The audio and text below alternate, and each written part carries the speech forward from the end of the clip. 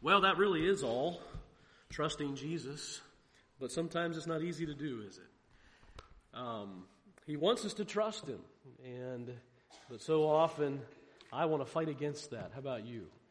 But He teaches us. He helps us. He helps us to live by faith. But isn't it good to have a God who says, lean on me, give your burdens to me, you can trust me. Hey, you know who's Lord of America tonight? Jesus is. You believe that? Jesus Christ is Lord of America. Now, there's not everybody in America is happy with that, or would even say they're in agreement with that, but that doesn't matter. That we hope those people will come to the realization of the fact that Jesus is Lord. And one day, well, we hope they will before they perish or before they die, before all have to bow the knee. Because one day we do still believe, don't we, that every knee is going to bow and every tongue one day is going to confess that Jesus Christ is Lord. He is Lord. And isn't it good to know, as the old song says, that we really are on the winning side, no matter what things might look like. Now, Jesus is Lord, so that means Jesus can do whatever He wants to do with America, right? If America repents, if God's people will pray, humble themselves, turn from their wicked ways, we have some precious promises, don't we? And I believe with all my heart, that if the people of God will stand up for the Lord Jesus Christ in America, God will do wonders. I believe the Lord loves this country. He's the one who thought of it. I believe that. He's the one who led men to come here, and I believe the Lord loves Japan. Do you? I believe the Lord loves Taiwan. They all belong to Him. They belong to Jesus Christ. He's the master. He's the Lord of it all. And may we continue to pray for our country, to pray that God will help us to do our part, that He will raise up godly leaders, and that this country will go on, that it'll just be more and more of a testimony of what God can do through a people who are free and who freely choose to rise up against evil and stand up, even in the face of what seems like impossibilities. Isn't that what America's kind of been known for the last 200 and some years? But we need some courageous people, don't we? We have all along. We need some courageous Christians, Christ followers, to stand up and say, enough. Enough. Jesus is Lord. Jesus is Lord. And let's go forward. We need some young people who will have some boldness, don't we? Who will have some fire behind them and who will stand up for Christ. Well, Mark chapter 8. Mark chapter 8 is where we are in our series in Mark. And that goes along a little bit with what we're going to be talking about tonight in Mark chapter 8. I apologize ahead of time for my voice. I'm struggling with this cold that it seems like half the county has or had. But Mark chapter 8, and we're going to begin reading with verse 27. Mark 8, beginning with verse 27 is where we are. Mark 8:27. The Bible says, and Jesus went out and His disciples into the towns of Caesarea Philippi, and by the way, as they were going there, He asked His disciples, saying unto them, whom do men say that I am? And they answered, John the Baptist. But some say Elias or Elijah, and others, well, He's one of the prophets. And He saith unto them, but whom say ye that I am? And Peter answereth and saith unto Him, Thou art the Christ. And He charged them that they should tell no man of Him. And He began to teach them that the Son of Man must suffer many things, and be rejected of the elders and of the chief priests and scribes, and be killed, and after 3 days rise again. And He spake that saying openly. And Peter took Him and began to rebuke Him. But when He had turned about and looked on His disciples, He rebuked Peter, saying, Get thee behind me, Satan. For thou savorest not the things that be of God, but the things that be of men. And when he had called the people unto him with his disciples also, he said unto them, Whosoever will come after me, let him deny himself, and take up his cross, and follow me.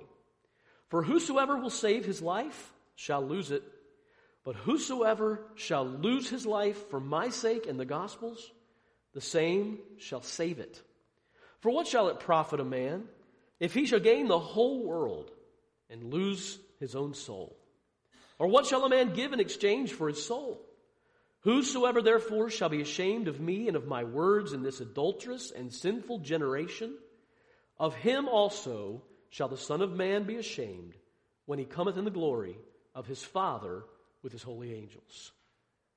Now many believe verse 1 of chapter 9 should have been included at the end of chapter 8. Let's just go ahead and read it.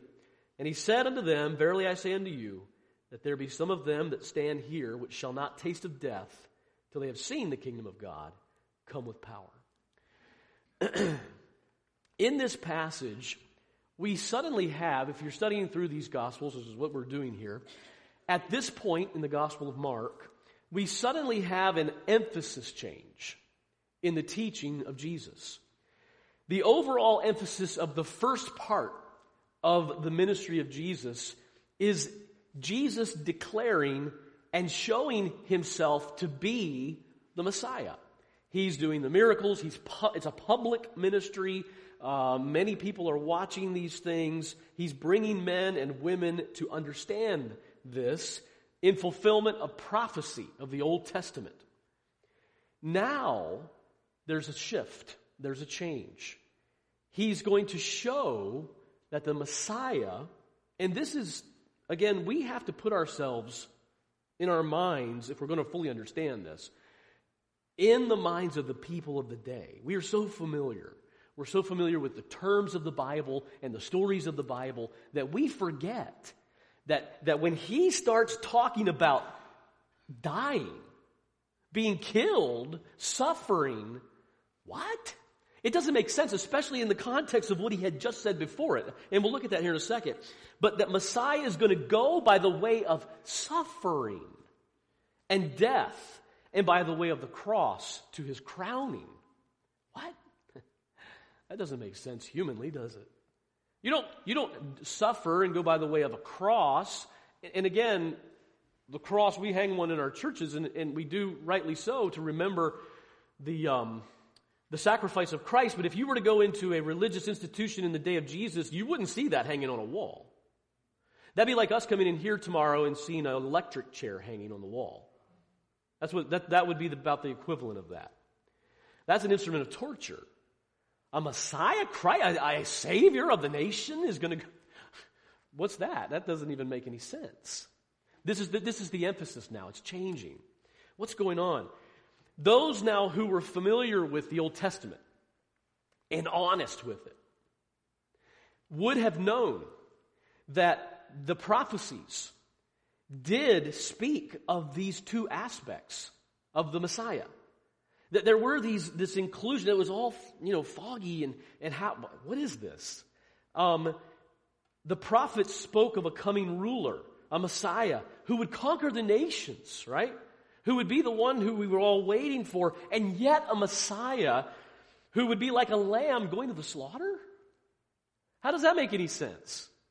It's the way God works. And we do simply trust him. Simply trust him. I don't know how this is going to work, but Lord, this is what you said. And in the end, he'll be right. And the truth will be known, and it'll all be, okay. That's the way God works. We trust him. So, but what could this possibly mean? But they were confused. How was it all going to work out? There were even some, it's believed, you study the history, the writings, some even declared that there were going to be two Messiahs.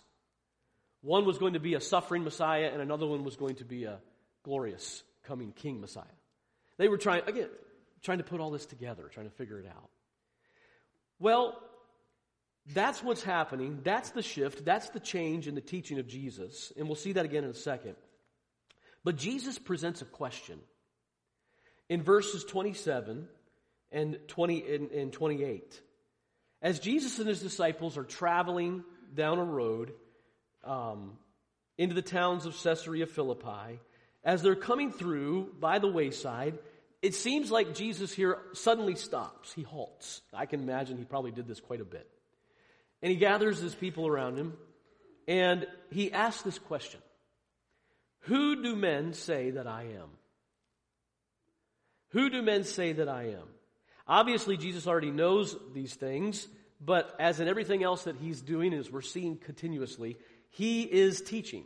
He's teaching his people. He's teaching his disciples.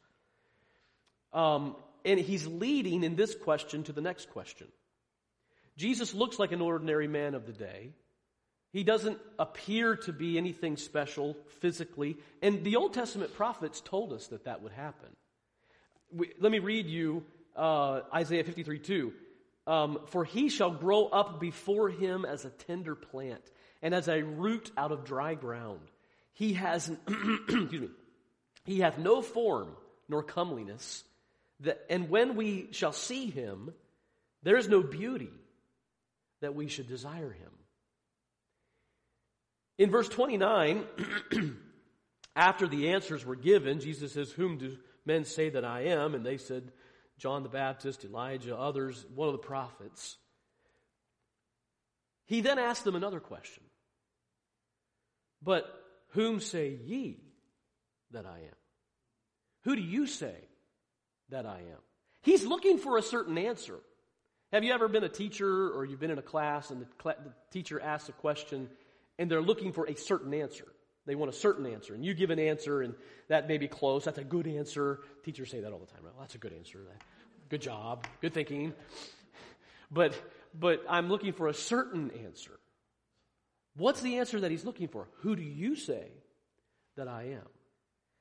And so he asked this question, and then, of course, we know Peter gives the great confession, his confession of faith in who Jesus actually is. Now, again, I want to try to point this out a little bit tonight, that it's so easy to miss what Peter actually says here, because we're so familiar with it. What does Peter say? He says something unbelievable in the ears of the people of that day.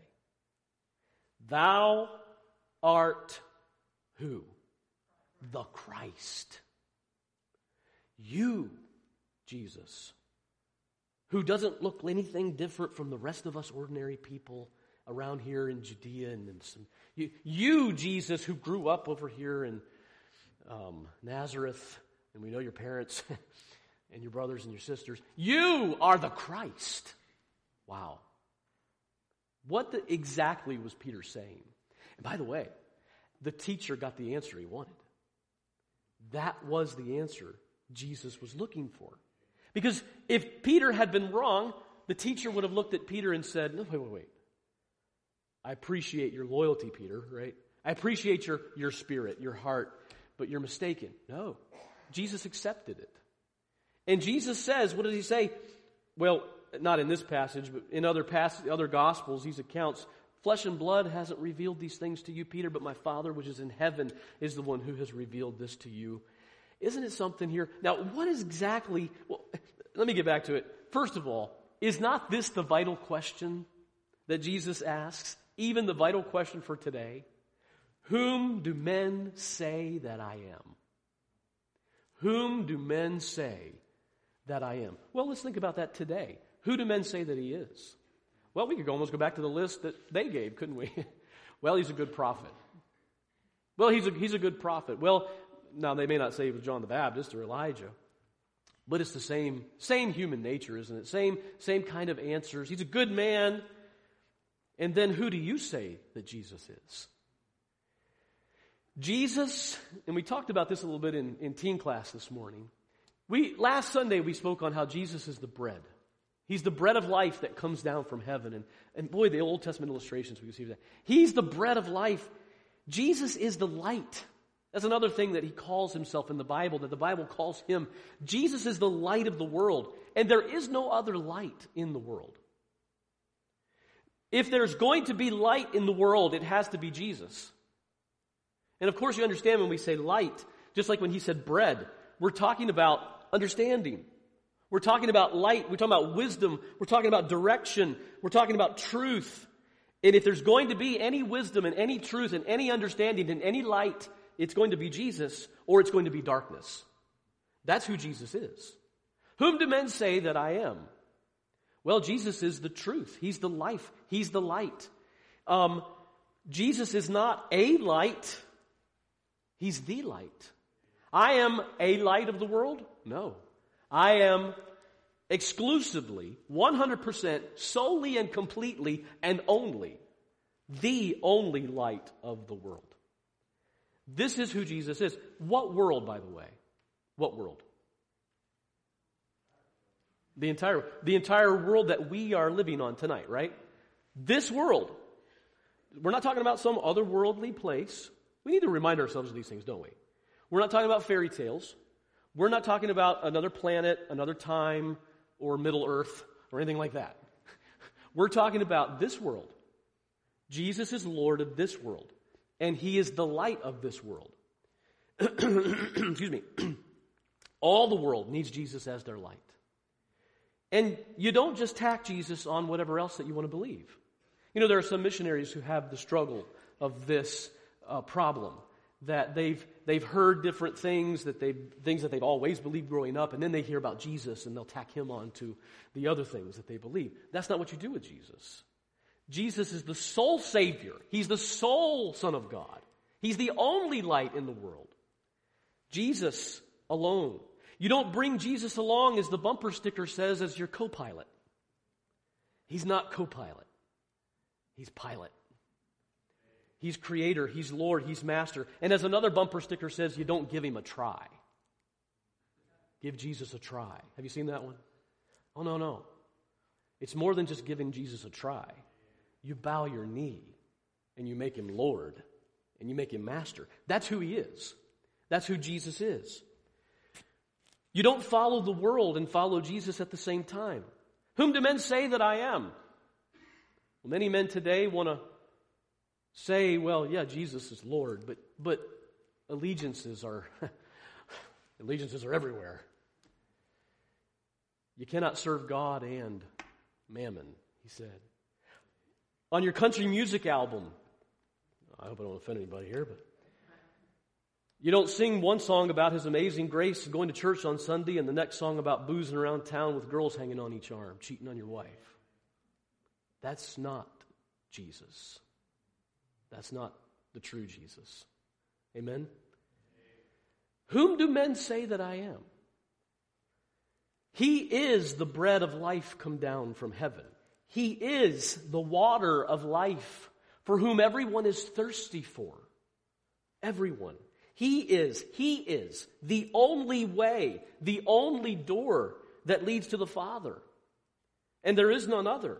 He is the only Lamb of God that takes away the sins of the world. And there's no other way. Jesus Christ is the true light of the world. The light that this entire creation, this world, was made for. Again, we talked about this some in teen class this morning. He's the light that the world was made for. You can think of that when He says, I am the light of the world. He belongs here. Jesus Christ made it. He's the light. He was the one walking in the garden with Adam and Eve. And when Jesus comes, He's not coming as a foreigner. We get these things mixed up in our minds sometimes, right? Jesus is coming as the one who owns it, the one who created it, the one who made it. What came as the foreigner? Sin. When sin came into the Garden of Eden, it was the foreigner. It was the darkness. It was the thing that wasn't supposed to be here. Now, we're used to all this sin, aren't we? But when Jesus came, He came as the light of the world. He belongs here. The world was made by Him, created by Him, yet the world didn't even know Him when He came. Because men love darkness rather than light. That's who Jesus is. He exposes what is truly foreign in the world and how ugly sin becomes when He does that. Without Jesus Christ, and here's what we're trying to say, kind of in a nutshell, with Him being the light, with who He is, whom do men say that I am? Without Him, you are not seeing clearly. You're not thinking clearly if you don't start with Jesus Christ.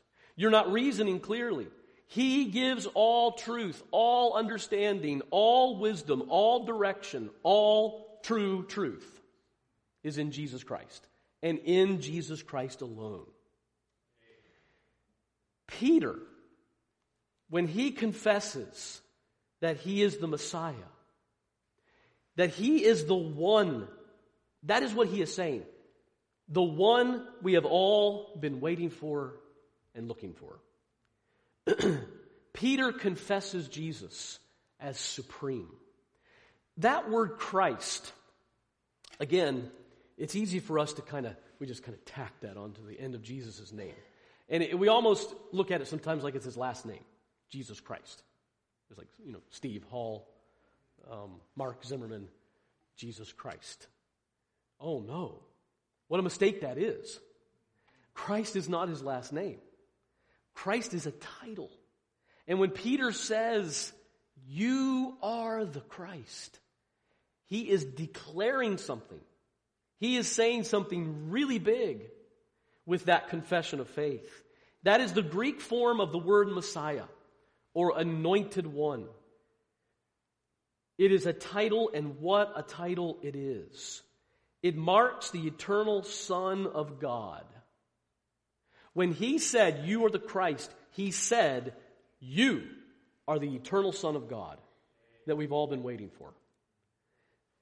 It is the title of the office, someone said, the office of supremacy. It is the title of the office of supremacy. It is the title, Christ is the title of the King of Kings and the Lord of Lords. It is the title of the one who would make his business to ransom mankind.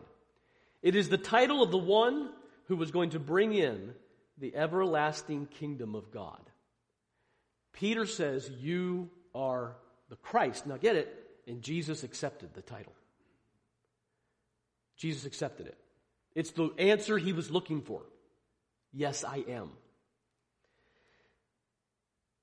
He's not John the Baptist. He's not Elijah. He's not Jeremiah. He's not just a great prophet or another prophet. Jesus, someone said this, and I thought this was so good. Jesus is not one who's looking for another. Jesus is not one who's looking for another. He is the another.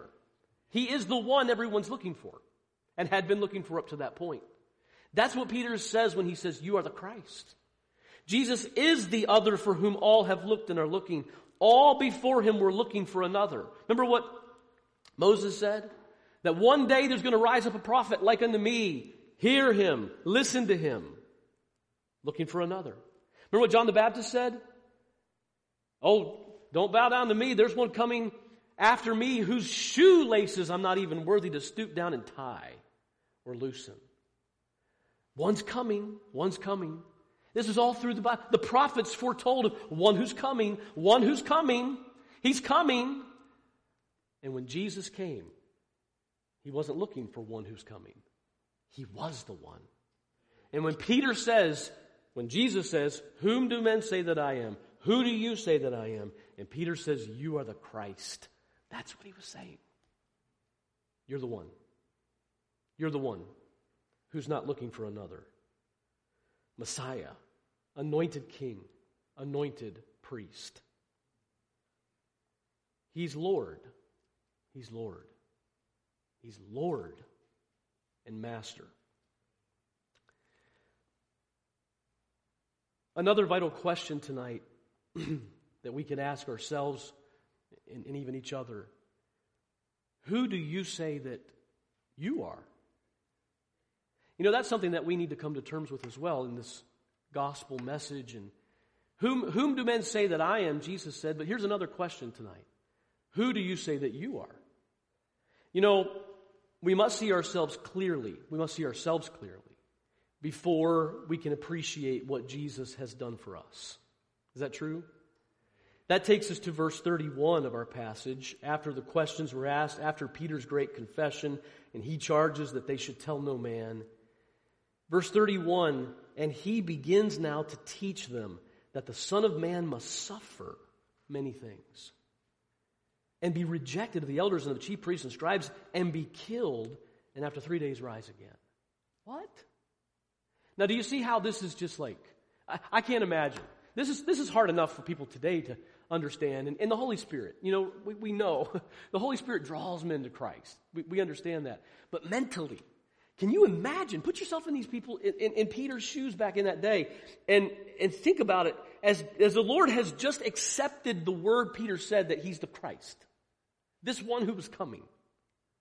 This one who's not looking for another. This one who's supreme leader. Supreme leader. And now Jesus turns around and immediately says that he's going to go to the cross and die and suffer. I can imagine the confusion, right? In the minds of some of these men. What is this all about? He began to teach that the Son of Man must suffer. A new note in his teaching has begun. He's suddenly clearly teaching them this that he's only alluded to in the past. Never before had he talked of his coming cross or suffering. He'd never before spoken of the resurrection or after the cross. And this teaching all clearly began here, openly began here. Suddenly becomes the major theme of his teaching, the cross. The cross. Again, imagine the confusion. In verse 32, because of these shocking statements, Peter takes Jesus, and can you imagine, begins to rebuke Jesus. Begins to rebuke the Lord. Of course it's done out of a heart of love, right? But it just shows he doesn't understand. Who do you say that you are? Who do I say that I am? Peter had to come to the realization that he needed a Savior in a way that he didn't understand he needed a Savior. Why did this Messiah have to come and die? Why did this Messiah have to come and suffer? Why is the crown going to have to come through a cross? Because we have to see ourselves for who we are. And we have to see him for who he is. And we're never really going to appreciate who he is and who this Christ is and what he's done until we see ourselves for who we are. Wicked, vile sinners desperately in need of a Savior. And that's what Peter's going to have to deal with. And Peter's going to have to realize, and the message that Peter's going to be preaching not too many days from now. Peter takes Jesus and begins to rebuke him. Though he had just confessed Jesus as the great Messiah, he did not understand. And this is key. He did not understand the plan of God. He didn't get it. At least not yet. He didn't understand what God is doing. Can you imagine anybody not understanding what God's doing? But boy, he didn't. He didn't. It's easy for us to look back and say, Peter, Peter, Peter. What's wrong with you? But we're the same way, aren't we? We're the same way. Aren't you glad God's patient, kind, and good to us? Well, Jesus teaches. He rebukes Peter, of course. We won't get into all that again. But, let's wrap this up here. Jesus rebukes Peter. He tells him that he's not exercising his mind on the things of God, but on the things of men. And then Jesus teaches on the necessity of the cross in the lives of all who will follow him, picking up their cross, bearing their cross, and following him. The things of God are never the things of men. The ways of God are never the ways of men. The ways of men are always opposed to the things of God. The kingdom of God, you mean the kingdom of God is not going to come through an army of dedicated warriors fighting for the king, but it's going to come through a cross? You mean it's not going to come through the glorious presentation of a conquering Messiah being paraded through the streets with banners unfurled, but through the cross? You mean the disciples of Jesus Christ are not going to take up their swords and follow Messiah, but they're going to take up their electric chairs, their instruments of torture, their cross, and follow the Messiah? Again, how hard it must have been for those first disciples to begin to understand these things that God was doing. Isn't it such a privilege in these things to be where we are and to be able to look at it and look back and say, wow, look what God... Doesn't that give you faith for what God's doing today. And help us to have faith in Him, that He does know, He does have a plan, He knows what He's doing. It's been said that the kingdom, I know I've said this before, someone said that the kingdom of God advances through a series of glorious victories cleverly disguised as disasters. The kingdom of God advances through a series of glorious victories cleverly disguised as disasters. This seems to be how God works. Nowhere is it more apparent than in the crucifixion of Jesus Christ. Right? Greatest tragedy, greatest disaster in human history. And yet, they didn't know it, but the greatest victory ever. The center of history. How do we know that they didn't know? That the evil one would never have crucified the Messiah had he known what was actually happening that day. 1 Corinthians 2, 7 and 8. But we speak the wisdom of God in a mystery, even the hidden wisdom, which God ordained before the world unto our glory, which none of the princes of this world knew. For had they known it, they would not have crucified the Lord of glory. What looked like the greatest disaster turned out to be the greatest victory. And this is how Jesus works. This is how God works. God's strategy was completely incomprehensible in the first century, although we see the purpose of it now, of course. And this has been the way it has been throughout church history, if you study church history. And when all seems hopeless, after the fact, we see what God is doing. But how we often still complain. What's He doing now? Now it all seems hopeless. It's never hopeless. It's never hopeless. As long as Jesus is Lord, as long as Jesus is Messiah. Jesus is always victorious. Jesus is always victorious. He truly is the Christ. He really is the Messiah. You may say, well, this teaching of Jesus sure doesn't seem to end in victory as He's talking to them about His coming death and He's going to be killed. Oh, but wait. What does He say in verse 31 again? He's teaching them that he's going to suffer and He's going to be killed. And after 3 days, what's it say? Rise again. Rise again. That's victory. It doesn't end with His death. He's a living Savior. We serve a living Savior. He's in the world today. Whosoever shall save his life shall lose it. That doesn't sound very victorious. What's the rest of it say? But whosoever shall lose his life, Jesus says, for my sake and the gospel's, the same shall save it. That's victory through a cross. So the question tonight, who do you say that Jesus is? Whom do men say that I am? Who do you say Jesus is? Who do I say Jesus is? And I don't mean, what would you say if someone were to bring a microphone up to you right now and say, who is Jesus? And you would give a verbal answer, kind of like I'm doing here tonight. That's not what I mean. I mean, what does your life say? Because that's where we really find out what we actually mean, right? What we actually do believe. What does our lives say about who Jesus is? What are we living for tonight? Where and what is our treasure? Because that's where our heart is, the Lord taught us. What are our goals in life? Does it have anything to do with the one who's not looking for another? Does it have anything to do with the Master, the Lord, the Savior, Jesus Christ? What is it all wrapped up in? What forms our opinions in this world and in this life? What place does Jesus the Christ have in my life tonight and in your life tonight? Who do you say, not just with our lips, but with our life, who Jesus is? Is Jesus Lord? That's the question. Children, this is for you tonight.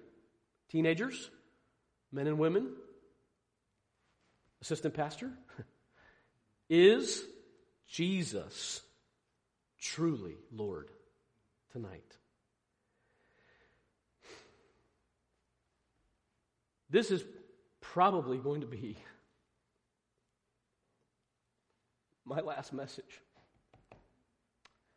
I don't think I'm going to be able to speak next Sunday night, mainly because I'm going to be probably an emotional wreck after hugging all you all and telling you bye. But we're also going to do a lot of music next Sunday, so this probably will be my last message. In the middle of our living room,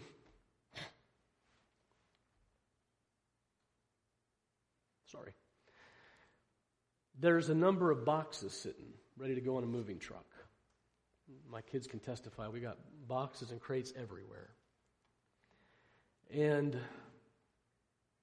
I'll be very open and honest with you tonight. There have been times that my wife and I have looked at each other and said, what are we doing? What are we doing? That stack of boxes the other day was sitting there. And again, we were both looking at each other. We were wore out. It's hot, whatever. And that came up again. Wow. Are we sure we know what we're doing? Anyhow, long story short, we both came to the conclusion those boxes are sitting in that living room. At least this is our heart. Because Jesus is Lord. You hear me tonight? Because Jesus is Lord. Now, we can all make mistakes, right? Maybe one day I'll find out that we took a wrong turn. But as I was talking to someone this morning who was sharing with me the same kind of thing, that, you make decisions in life and sometimes you wonder, you worry about it, right? Lord, are we doing the right thing? Are we making the right choice? Are we going the right way? But you know what we talked about this morning? Actually, I'll tell you who it was. It was Sandy Berkey and I.